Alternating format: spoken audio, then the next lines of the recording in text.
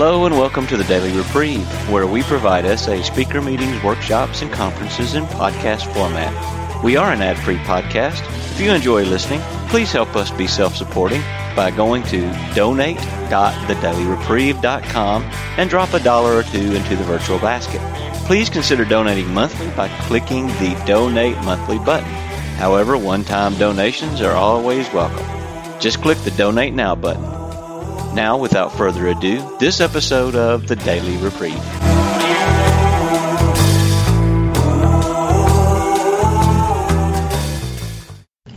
God forgave me, can I forgive myself? Here's Adrian.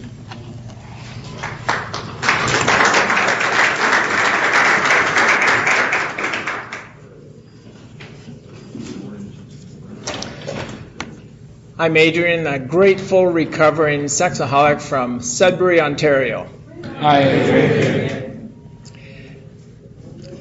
The topic of the meeting is God forgave me. How do I go about forgiving self? And that was a long, challenging journey from me to get from one point to the other. So I'm going to try to simplify that and put it into a 5 to 10 minute time frame to the best of my ability with God's help. First of all, I'll back up a little bit. When I came into this program, I had been living a life of isolation, desperation, fear, insecurity.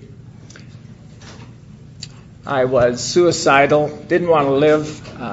I struggled with rage. I had fantasies about all kinds of things, including wanting to take my life and wanting to take other people with me, because I had myself so boxed in and I was so full of rage and unforgiveness, I didn't know where to go. The one thing I did know is I didn't want to pass this legacy on to my children. And that's about all that kept me going in the beginning. Early on in recovery, I found myself at a Step 9 retreat. Now, I was nowhere near Step 9. I wasn't even on Step 1 at that time. But I found myself on this retreat. And in the process of the prayer and the meditation, I discovered that I didn't like myself. In fact, it was a little stronger than that. I realized that I was full of this rage and self-hatred. We were asked to go out for a walk and sort of meditate, pick a tree and meditate on a tree. And I picked out this tree that was dying. It had branches that were breaking off, and it was all twisted and warped. Somehow I was attracted to this tree. Okay? Today I understand why. But as I studied that tree and looked at that tree, I started to understand why the tree the way it was. You see, another tree had fallen and rubbed up against it and damaged the bark. Some rodents had chewed around the trunk a little bit. Some kids in the neighborhood had chopped away at it. I really didn't know at that time why I was attracted to that tree. But as I studied it, I started to make some sense of why it looked the way it looked. Early in recovery, I went to a lot of meetings. Most of them were AA meetings because we just didn't have SA meetings available.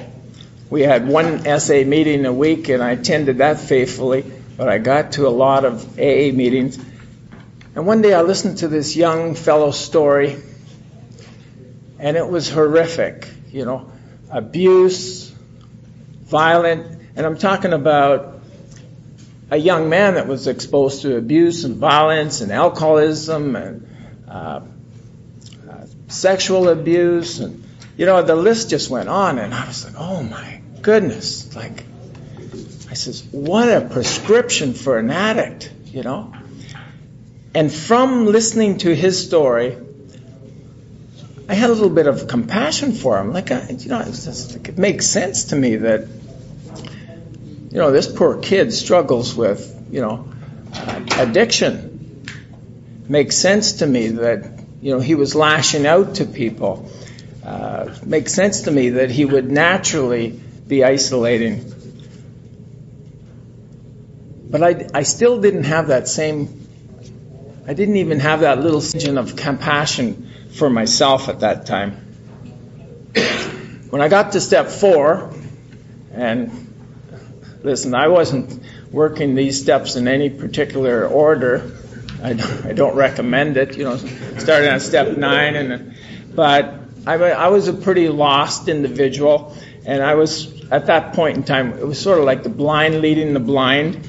And, today I'm grateful for the sobriety that's around the programs and the structure and the experience, strength, and hope. But I didn't always have that available firsthand. So I remember working on step 4, and, for example, I took my employer, and I was pissed off towards him because, it's like, I didn't like his attitude, didn't like the way he talked to me, didn't like the way he treated me over other employees, so forth. But then I got along in those columns on that step 4, and I was disrespectful towards him, and I had abused company equipment, and I lied about it, and he pretty much, knew that I had damaged this equipment, but I never took ownership for that. And I had stolen money from the company. He could pretty well tell by looking at my expense reports that nobody could spend that much money.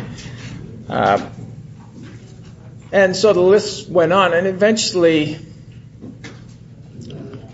it made some sense to me that he would be pissed off, and I could let go of it. It was like, I found out that these steps really work. But when it came to self and this rage and contempt that I had towards myself, I fully justified how I felt. I fully justified the way I was treating myself. After all, I had completely, destroyed my family. I had, my disease of sexualism had caused a lot of family harm to my spouse, to my children. Eventually, I was divorced. I never planned on, being separated from my children and having another man, raise my children. And it's like I just, this stuff just raged through my veins. I just, I couldn't accept. I seen myself as a man without any backbone, not being able to stand up for myself, and the list went on and on. I was just driving myself like into the ground. Now, when I looked at step 2 is after step 1, right? Yeah, well, eventually when I looked at step 2 and I took a look at my relationship with my belief in a higher power, God as I understand Him, it wasn't very pretty. I believed in a God that was unforgiving, rageful, condemning. It's like, always got even. And the list went on. And yet at the same time, I believe that your God was loving, forgiving, kind, embracing. But there was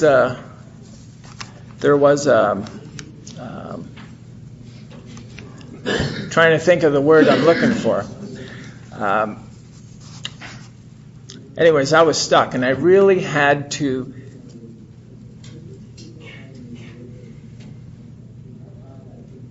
take a look at where those beliefs came from, okay? And that wasn't too hard when I got thorough with the inventory, because I had been taught to believe in that God. I had also been taught to believe in the other God, but the other God wasn't the one I was worshiping. So I had to change. And the way that change took place was a change in behavior. I started to surround myself around people that were caring and loving and supportive. I started to ask for people for what I needed, started asking for affirmations, and it was very hard to ask a fellow member, John, tell me a few good things about myself. And I started to let some of these things in.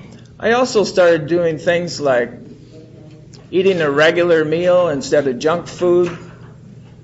Now, what does this have to do with, forgiving myself? Well, it has to do with loving myself and treating myself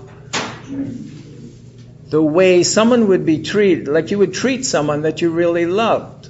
Like if you really love someone, would you feed them hamburgers and French fries 3 times a day? Or would you feed them something that was healthy? I started to get sufficient rest. Started caring for myself. I even indulged in a little bit of exercise and took time off. Took a vacation. Took some friends in the fellowship to my camp and went fishing for the weekend. And treated myself to spiritual retreats. And the first conference I treated myself to was Oklahoma City. I can't remember the year, but it just blew my mind away. That was a gift from myself.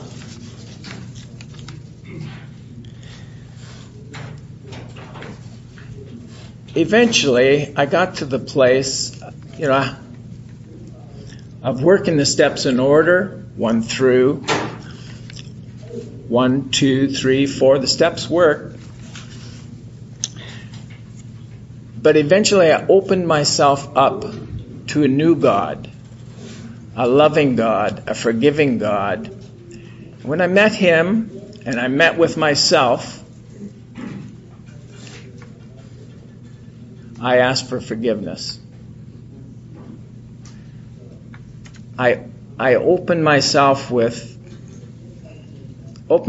up to everything I had done, and some of it was disgusting. Some of it was, I'm not going to go there in an open mic, but some of it was very hard for me to embrace. And this God embraced me, and I could feel and sense the compassion and the forgiveness and the openness and the love, and I wept. In fact, I wept. I convulsed. There's so much fluid came out of me. It's like I thought I was going to dehydrate, but.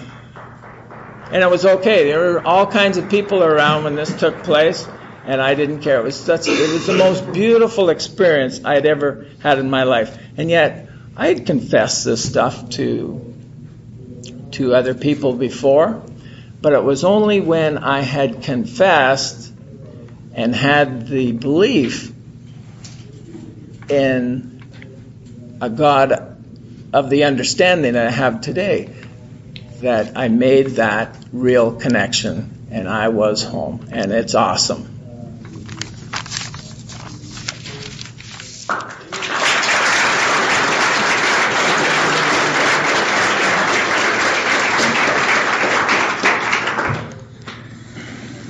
Thanks, Adrian, for sharing. We will now open the floor for sharing. Because our common welfare comes first, here are the guidelines for sharing during the meeting. If you wish to speak, please wait to be recognized by me. Please raise your hand and then come up to the chair that we have right here, and I'll move the microphone over. You can speak directly into the microphone. Our purpose in sharing is to discuss our experience, strength, and hope in recovery. We focus on the SA 12-step approach to recovery. We don't discuss our other 12-step programs, philosophies, therapies, or occupations. We avoid mentioning specific titles or authors of publications other than SA or AA conference-approved literature. We also avoid using abusive language or sexually explicit descriptions. Our emphasis here is recovery, the solution, using the steps in our daily lives. And please remember that this meeting is being taped. The floor is now open for sharing. And back there.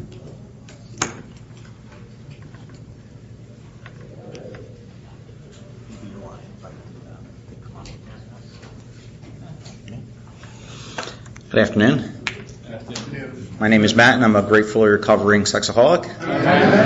And I had a little mishap after lunch, which I won't get into, but because of that, I was running a little bit late, so I was rushing to this meeting. And I walk in here, and I hear the guest speaker speaking about step 9. I'm like, oh man, that was one of the other meetings I was looking at, and of course, it's right around the corner. So I thought, oh, geez, I messed up. I went to the wrong room. You know, I said, I could have sworn it said Monmouth room, but, you know, I must have been in my rush. I must have messed up. And, you know, but I said, you know what? That's okay because, you know, really there isn't a bad meeting here. And I said, maybe this is where God wants me to be. And so I kept listening and I thought, okay, I am at the right meeting. So I guess this is where I'm supposed to be. But the reason I mention that is because it's probably the biggest thing in regards to, you know, forgiving myself and my relationship with God. Is that, you know, I'm starting to come to accept things. You know, all throughout my life, my mother used to always tell me things happen for a reason. And I always thought, she's older, she doesn't know what she's talking about. And now I think back at so many things, and I'm like, man, she was right so many times. And it's just a good feeling to know that, you know, things happen for a reason. And, you know, I can accept what has happened in my life. And I just was telling my wife yesterday that, you know, it was kind of a tough thing to say, but I said I wouldn't change a thing. If I could go back to my childhood and change the way that I intellectualized everything and processed things, I think, incorrectly, which, you know, helped contribute to me being, you know, a sexaholic, I wouldn't change a thing because I'm so happy with the relationship I have with God that I have a relationship with God. Just up until recently, I didn't. I wouldn't have the most unbelievable, compassionate, understanding wife and beautiful children. So even though I suffer at times during the day, you know, every day, there's a lot of joy every day in my life, and I wouldn't change a thing. Now, granted, you know, I can accept and forgive myself, but all of a sudden when my wife's having a bad day and I see how much pain that I brought onto her life, or at least allowed the pain to get into her life, it's a little bit harder to forgive myself. But I forgive myself for being hard on myself. That's part of my thing about being gentle also. So it just goes back to acceptance. So, you know, the biggest thing that I've learned in order to forgive myself is just accept things for the way they are and just try to stay on this path that I've been for a short amount of time on my road to recovery, and just keep remembering that, you know, God doesn't make junk, that I'm a beautiful person, and I just got to keep staying on the path and doing the next right thing and live 24 hours at a time. And it's simple when I can think that way, as long as I can keep thinking that way. Thanks for letting me share.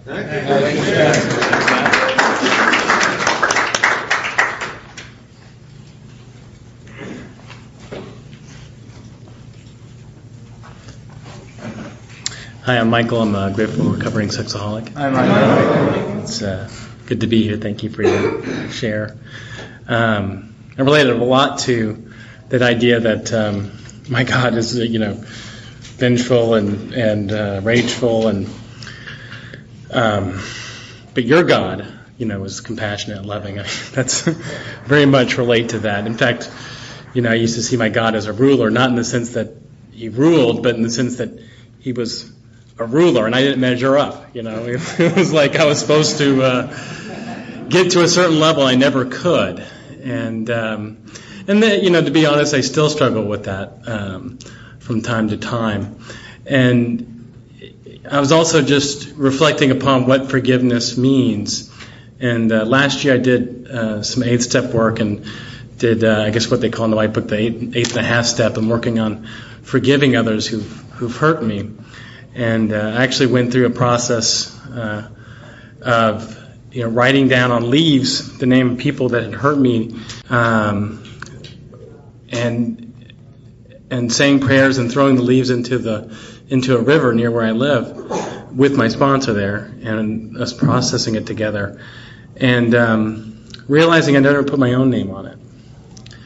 And also, thinking about what I thought a lot at the time about what forgiveness means, and one of the things is that I'm not going to hold anything against that person. I'm going to,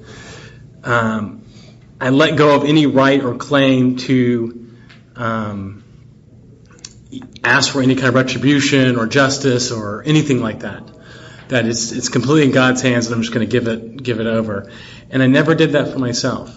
I never said I release the right not to come back and beat myself up over this. I'm going to hold on to all the things. And so I realize that there's more forgiveness work to be done. I'm sure there's probably more forgiveness work to be done on other people in my life. I mean, God brings up what I need to work on at a time, but I realize in being here that there's more forgiveness work that I need to do for myself and letting go of that. So thanks for sharing, and thanks for this meeting. It's great.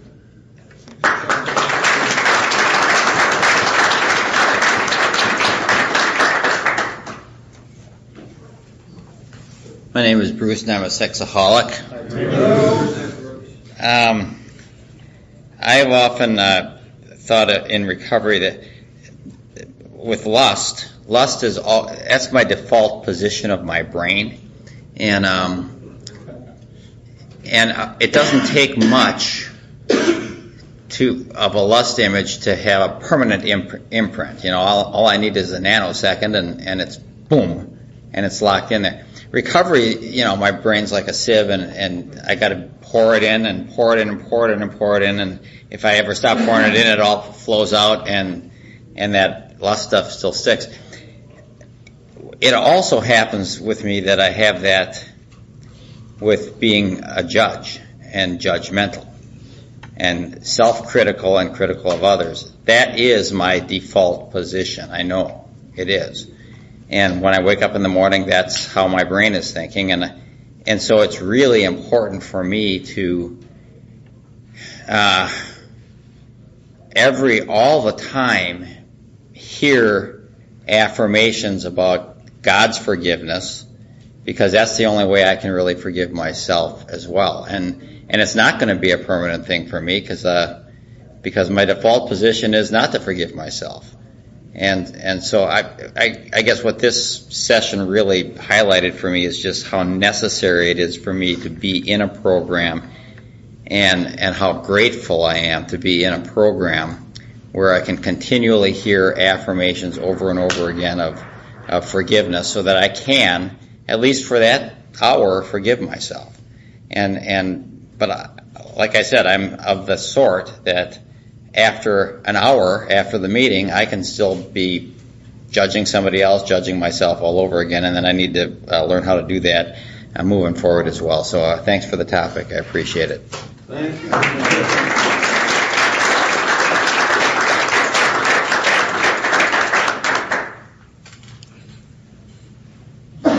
Len, sexaholic.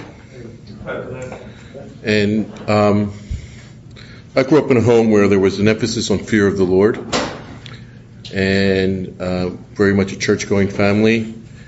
And then later on with my studies and getting involved in ministry, I saw a forgiving God, but my home growing up, besides fear of the Lord, we were also, with my mother and being tied in with her, and could become very judgmental. And it's easy for me to be compassionate to other people compassionate with listening to other people, being caring, but I never allow that, as Adrian said today or spoke about, I can never really do that for myself.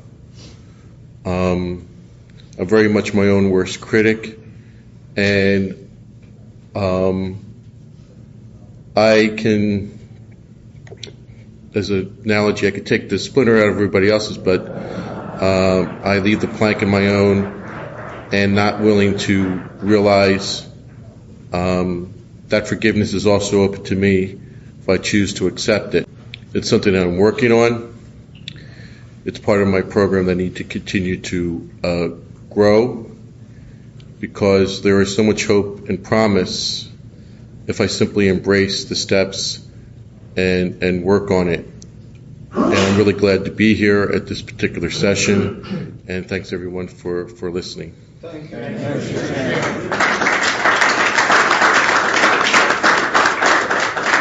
Hi, I'm Pete, grateful, further humbled, a sexaholic. I'm just going to read from the big book of Alcoholics Anonymous, because that's what our fellowship is based on. Page 87, second paragraph. So I'm a little bit confused on self-forgiveness, and I've gotten some guidance recently, and I'm still searching out. We ask ourselves, however, if others... here we go. We especially ask for freedom from self-will, and are careful to make no request for ourselves only. We may ask for ourselves, however, if others will be helped. And the way it's been explained to me, because I took like 6 months to do my fourth step, and I had to go to somebody in another fellowship who did the big book traditional format to do my fifth in a very quick period of time, 2 days, and then my sixth and seventh in 1 hour, as laid out by the big book. I've recently done an entire resentment inventory with somebody, thank God, in 2 hours. And my understanding of self-forgiveness is it comes indirectly from working the steps. I appreciate Andrea have mentioned that. And it came along from working the steps, and that in step 3 I get a nice little pink cloud over my head, a relationship with a higher power of my understanding, who is loving and caring. But during that pink cloud, that wonderful, nice, warm feeling, I got to do my fourth step before it disappears. Otherwise, I'm right back to where I was. And faith without works is dead. And that is mentioned at the end of every single step in the big book of Alcoholics Anonymous. Faith without works is dead, and it says immediately move on to the next step. So when I went to my sponsor, who isn't a big book guy, I was using the big book to do my fourth, because that's what I got from my higher power. And I did my fifth with him after I'd done it with somebody else.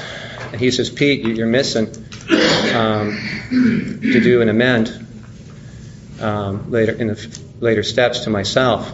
And I says, oh, okay, you're right. He says, you should be at the top of the list, Pete, doing an amend to yourself. And I took that to somebody else. I shared around all my amends. It took me from a list of 80 down to like 5, because I thought I needed to do amends to everybody. And it's like, no, my ego went from being this big down to this big when they said, no, did you really hurt these people? And by doing giving my character defects over to my higher power, I obtained self-forgiveness. It wasn't a direct result. It was indirect. And by me doing amends, I didn't do the amends for me. I did them for them. Indirectly, I got self-forgiveness. So I am selfish and self-centered at the core. I'm doing 12-step work and taking people through the steps now because I'm selfish and self-centered, because I have to carry the message, otherwise I lose it. And that is on page 88 of the big book of Alcoholics Anonymous.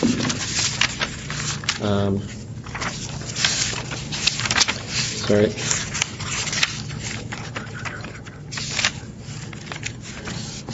Page 84. Sorry. Into action. Oh, working with others. 89. Practical experience shows us that nothing will so much ensure immunity from drinking as intensive work with other alcoholics. If it works when all other activities fail. This is our 12th suggestion. So it was explained to me that work isn't meaning intensive work, doesn't mean telling someone to keep coming back at the end of a meeting. It means get through my steps quickly. That's my responsibility to me, to God, to my family. And then carry the message to other suffering addicts. Thank you. Thank you, Sharon.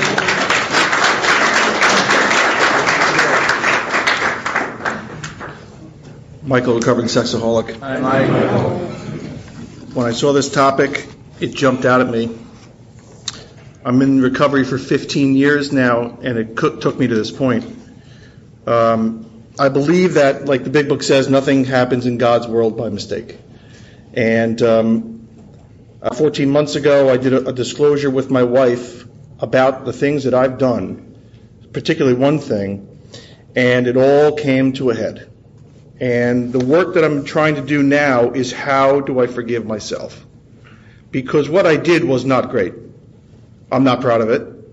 It was worlds away from where I am today. And I keep bringing it up in a negative way because I'm not ready or haven't been ready to forgive myself. And when it says, what does it feel like to forgive myself? That makes me scared because that's acknowledgement of something that was really bad.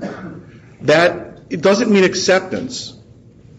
It means that I need to move forward from this because I'm going to stay stuck. I'm going to stay stuck in this horrible, self-repeating, you're a bad person mentality and never move forward. And that is the destruction of myself. This is an inside job, this program. I learned that over the years. All the work that I have done in the steps in my own personal work has brought me to this. Because it all comes down to this for me. If I can't forgive myself, there's no way I can forgive anyone. If I can't love myself, there's no way I'm loving anybody else. And to forgive myself doesn't mean that I say what I did was okay. I am today a recovering man who will never do what I did if I continue what I'm doing. That's a great acknowledgement of the work that I've done. Who it was that did what I did is just a baffle to me. I know there were drugs involved, and it was a whole different experience. I did not have the experience of a higher power and of a 12-step program. But every time, it's almost like going to the dentist. If you have a cavity and just keep saying, it'll get better, leave it alone, it gets worse. Once they open up the cavity and they open it and expose that root, it hurts every time they touch it. My root is now exposed, and I keep touching it, and it keeps hurting, but eventually they do a root canal. This is root canal work for me right now, because once that root comes out, it never hurts again. And I believe that through my higher power, because Michael would like to take this away right now, be done with it, have everyone say, great guy, wonderful, that ain't happening. But it's my job right now to do my own root canal. Because if I don't do my own root canal, I will continue the cycle of what a bad person I am. And that's devastating to growth.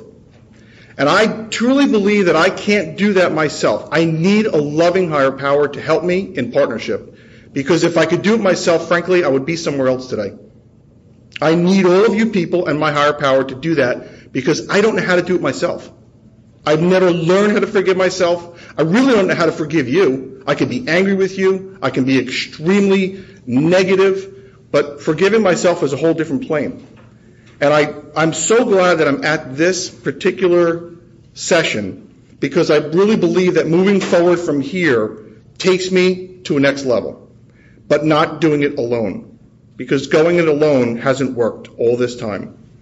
I am truly grateful that I'm able to talk about this stuff and to continually work on this because I'm getting better, I'm feeling better, and I'm starting to love myself even though what I did wasn't pretty.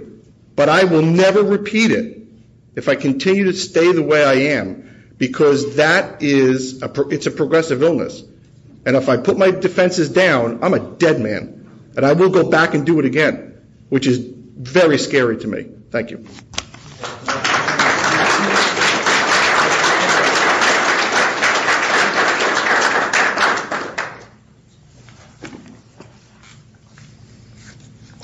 I'm Bill.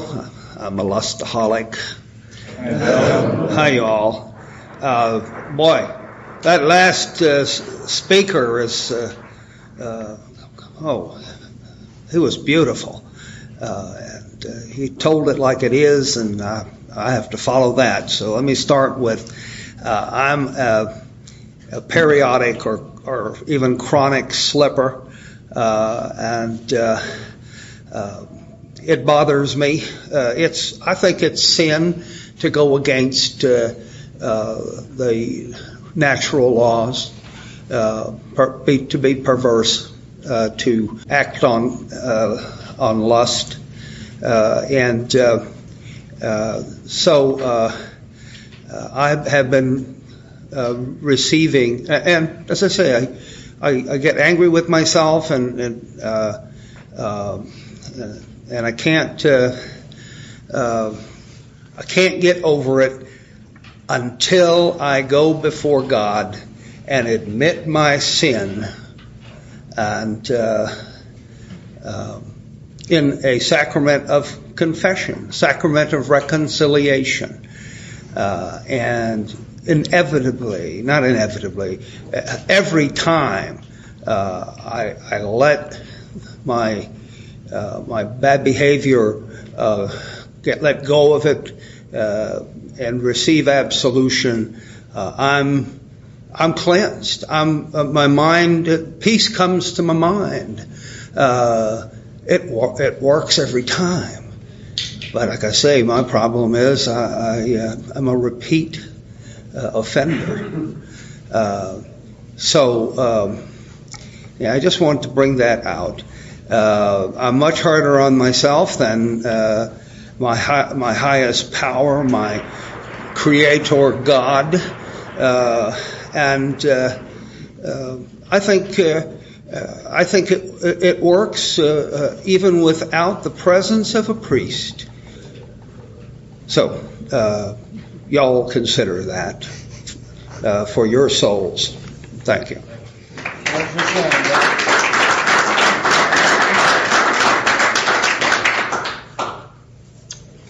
Hello, I'm Ken, recovering sexaholic. Hi.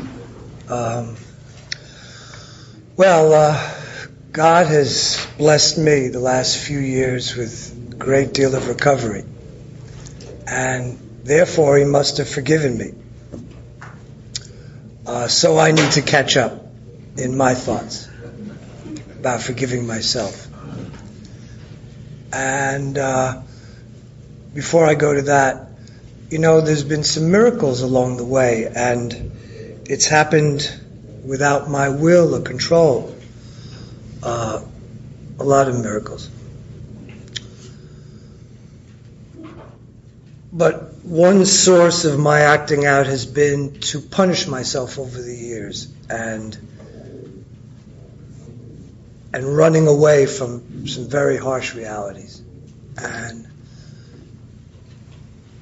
punishing myself by continuing this disease was not going to bring my father back. And running away from painful things in life to my own world, or not facing the world at large, didn't help me. So recovery now is giving me some tools to face the world, see it.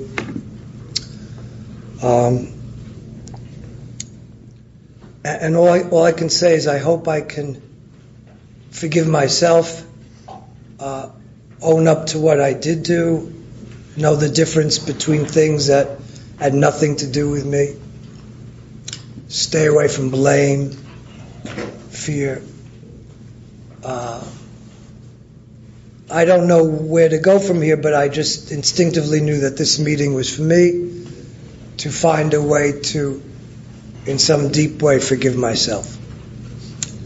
And I think for a long time I've avoided really facing myself with this disease. I had these problems and I had these advantages, but the last few weeks maybe coming up to this meeting, I've been mourning and pretty sad and kind of looking back at a lot of losses, lost time, energy, preoccupation with this disease, losing money, losing creativity, losing my sanity.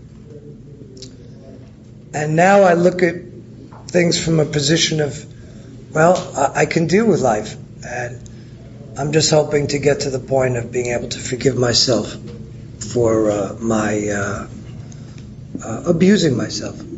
Thanks.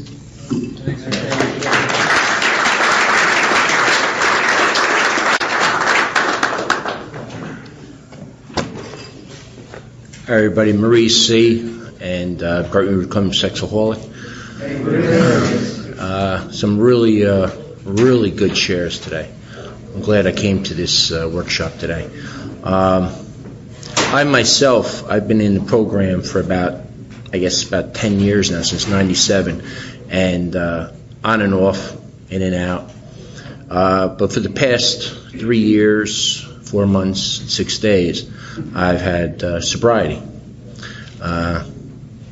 And it feels absolutely fantastic. I find myself more at ease, not as uptight, more easier going.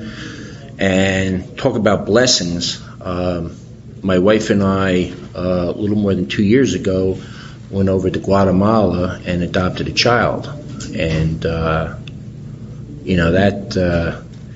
that just goes to show what can be in store when they say, my higher power being myself is God. And he just gave me all the joy in the world because my son is everything now to me. Really tremendous gift.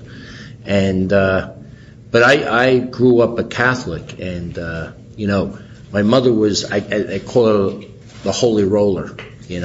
If you were if the priest was a step on the altar and I came in, I'd have to go back to another church, to a whole another mass because I was late. That's how much obsessed she was with it. I didn't go to Catholic school. My other brothers and sisters all did. I could have gone, but I was afraid of the nuns when I was little, in kindergarten. So I went to public school. But, this feeling of God forgot all about the things I did through my acting out. He forgot about it all, okay? Once I came to help. He just forgot about it. It's me. I held on to it. That was me. I couldn't forgive myself. I always thought I wasn't good enough to get a child. Well, forget about it. I don't deserve this. I don't deserve that. But it takes a long time, I think, to realize that I do have to accept the fact that I'm a good person, and I just have a sickness that when I came to help, God heard me and helped me. But the old saying, God helps those who help themselves. So thank you.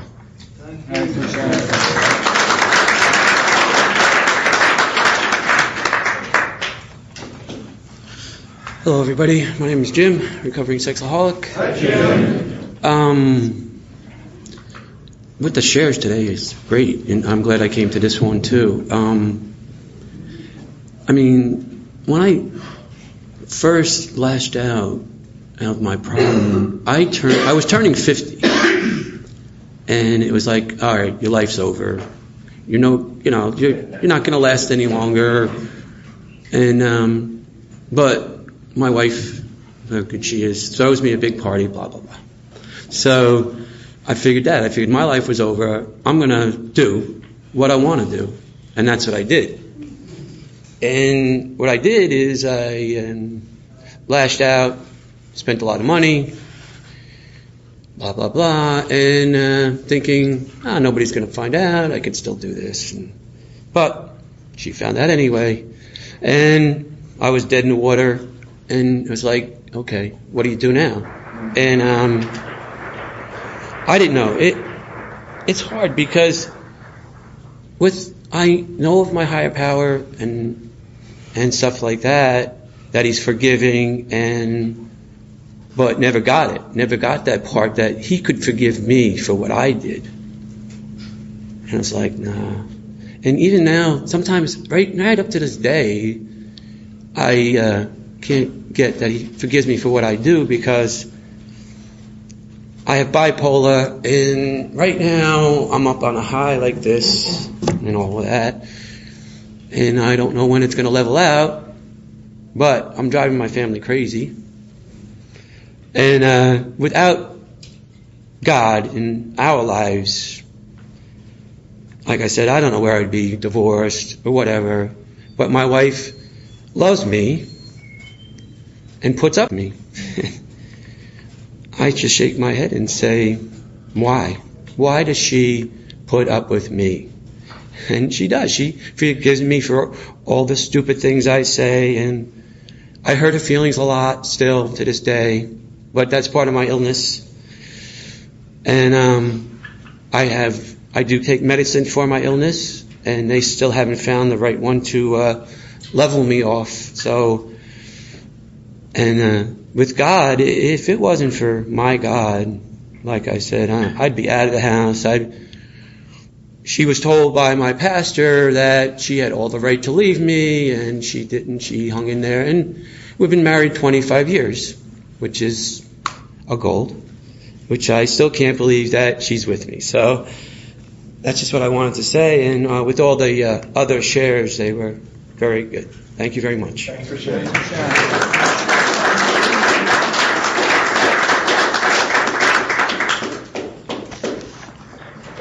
Hi, I'm Jeff. I'm a sexaholic. Hi, Jeff. I'm really grateful to be here, and I'm really grateful for all the shares I've heard so far. This thing about self-forgiveness has been on top plate for my program for a while now. I think it was probably about a year ago I was having a conversation with an old-timer in the program from where I live. It was going pretty well. We're talking about how things are going and how the promises are coming true for me. And then out of the blue, like old-timers do, they ask, well, how are you doing at forgiving yourself? And it just ended right there. I didn't have an answer for the guy. And I knew I had a problem. And I knew I wasn't going to get anywhere until I could give him a good answer. And I'm still working on that answer, to tell you the truth. But I know what's worked for me so far is I had to do a few things that seemed to help. Number one, I had to quit doing bad stuff. Seems I had a pretty big backlog.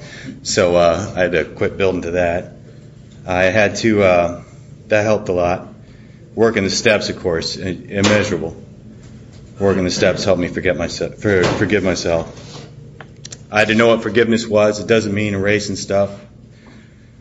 I had to get humble, which just meant seeing myself as I really was. That I was a sick sexaholic. I had a lot of defects of character, and they were all at work. I had to accept that, which means for me I had to accept that I was going to mess up again, and I was going to keep messing up because I'm imperfect. I didn't have to go back to my old way of life. I didn't have to start acting out again, but I'm going to carry these defects of character forever. But I have tools to work with them. I have tools to use when things don't work out so well, and I've hurt somebody or hurt myself. I had to let go of all the preconceptions, and then the tough thing that I always hate in this program is I had to take action. I had to do something about it. That always gets me. The thing that at the end of the day I started getting into it and starting to get a good concept of myself, getting through the steps, learning about my defective characters that honestly look at them, not the ones that I want them to be, the ones that they really were. And I started to get a good sense of who I was. And then early on in the program, to keep sober, I had to forgive somebody who was hurting me a lot. And one of the first things really that happened well for me in the program was being able to forgive this person. And in order to get there, I had to make an agreement to myself never ever to hurt this person ever again, never to be mean to him ever again. And I talked to this person a lot, and it was hard to do, and I had to look hard at myself. And the weird thing is I hadn't done it for myself. So about 8 months ago, I made the same promise for myself, that I was just going to quit beating myself up. I was never going to be mean to myself ever again. I'm not going to talk to myself like that anymore. And I wasn't going to do the stuff to myself that if I saw someone else doing it to me, I'd say, hey, could you please stop doing that to me? So, I don't know. I made myself that problem 8 months ago. I've been sober 7 months. Seems to be working out okay. So, and what it feels like is pretty good. I can't really describe the feeling other than a great sense of relief and connection. I've never really experimented with forgiving myself before, so I'll keep you all posted. But it feels pretty good. I'm grateful to be here. Thanks for the share.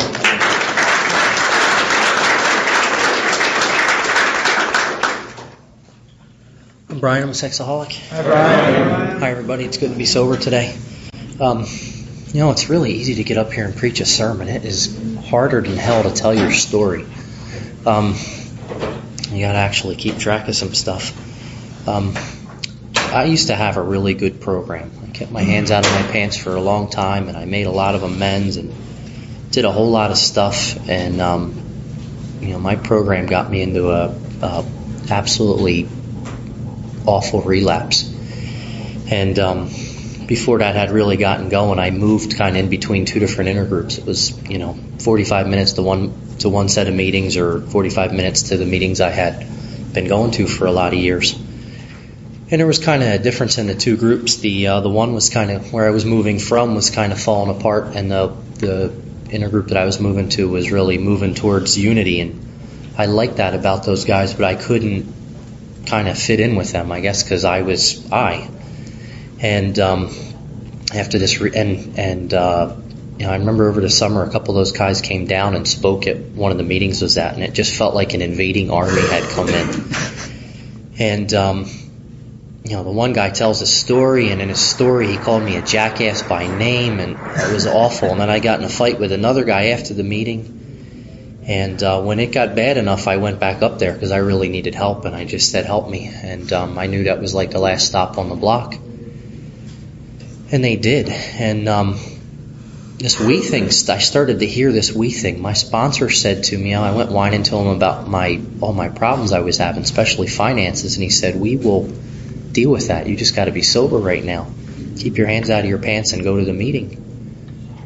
And I heard the we'll deal with that, and that gave me a lot of hope. Not you'll work that out when you get to it. It was we'll deal with that. And just started going to a meeting, 6 days out of the week. I'd go up there, and I get there on time, and then I stay for hours. I usually, the meeting starts at 7:30, 8 o'clock. I don't get home until 12 or 1 o'clock a lot of nights. And one night, the two guys, one that called me a jackass and the other one was fighting with me, I'm standing having a talk with them, and it occurred to me, oh my God, I'm in there with them. I always saw them as a clique because they were college buddies, and I couldn't fit in, and it occurred to me, wow, I'm in there. And one of those two guys really helped me out. I called him up, and he told me about a problem he was having. When I was in that scenario and had a big sobriety date, and guys that were slipping called me, I would tell them I'm fine, and tell them what they need to do with themselves. And he just told me a story, and I felt like I fit in. I felt like kind of honored that he would actually talk to me about what was going on. And another time I was standing with my new sponsor and a good friend of mine who were both like 6 feet tall, and I had the experience even being as tall as them. I was so fitting in the moment with them. And I pulled back for a second and thought, wow, for years I've been coming to these meetings, and what the hell trick do I do? What do I say? How do I impress these guys? How do I fit in? And I said that to my sponsor, and he said to me, I said something about always feeling like they didn't like me. He said, Brian, what's not to like? You're the spitting image of me. And that just lit me up. And that I'm real free to be part of me, or part of the we up there. I don't, a lot of my problems just go away. I go to meetings every day with those guys, and my wife has mental issues and doesn't take her medication when she's supposed to, and she ran away from home with the kids. And it occurred to me in that process, like I just bitched and whined the whole time and called guys, and guys called me. I mean, one guy sitting in a room called me like 5 times that day. How are you doing? He would talk to me and listen to that awful whining for a while. Say, all right, it was like right before Christmas. All right, I got to run in the store here. I'll call you back later. He wasn't kidding. He came out of the store. He called me right back. And at the end of the day, I realized I didn't do shit here. These guys got me. They did the heavy lifting. I just bitched the whole way while they dragged me. And it started to make sense. And, you know, if I'm part of that I'm forgiven. Like, I just kind of get that from God. And, I, you know, if I need to forgive myself, it's news to me. I'm not disputing that. I'm just having an experience of being forgiven. Like, I have a purpose now in life to try and carry the message that's carried to me, and the rest of my work is to get me out of the way so I can, you know, convey that. And so it's been good to be here, and I'm glad to be sober. Thanks.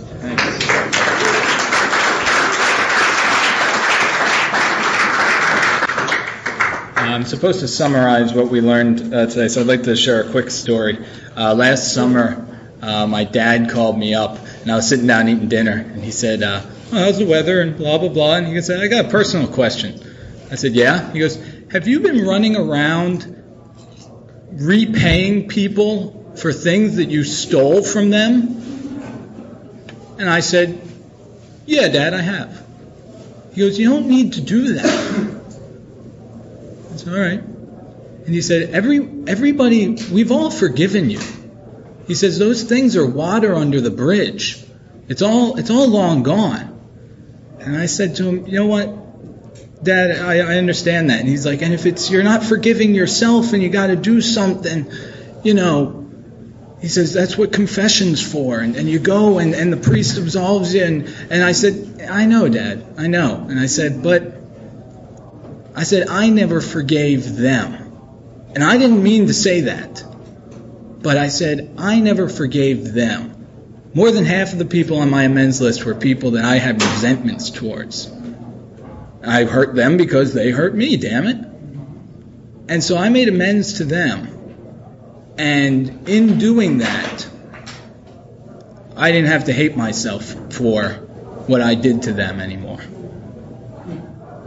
I'd like to thank everyone for sharing. Remember, this is an anonymous program. Anonymity is the spiritual foundation of all our traditions, ever reminding us to place principles before personalities. The stories you hear are told in confidence and should not be repeated outside except on the CD.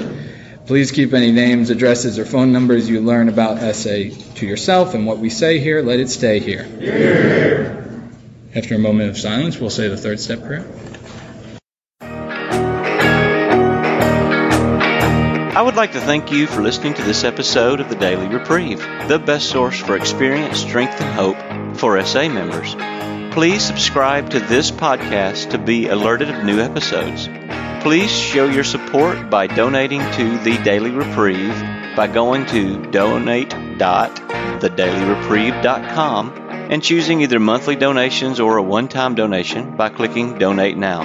Thank you for listening, and stay tuned for the next episode of The Daily Reprieve.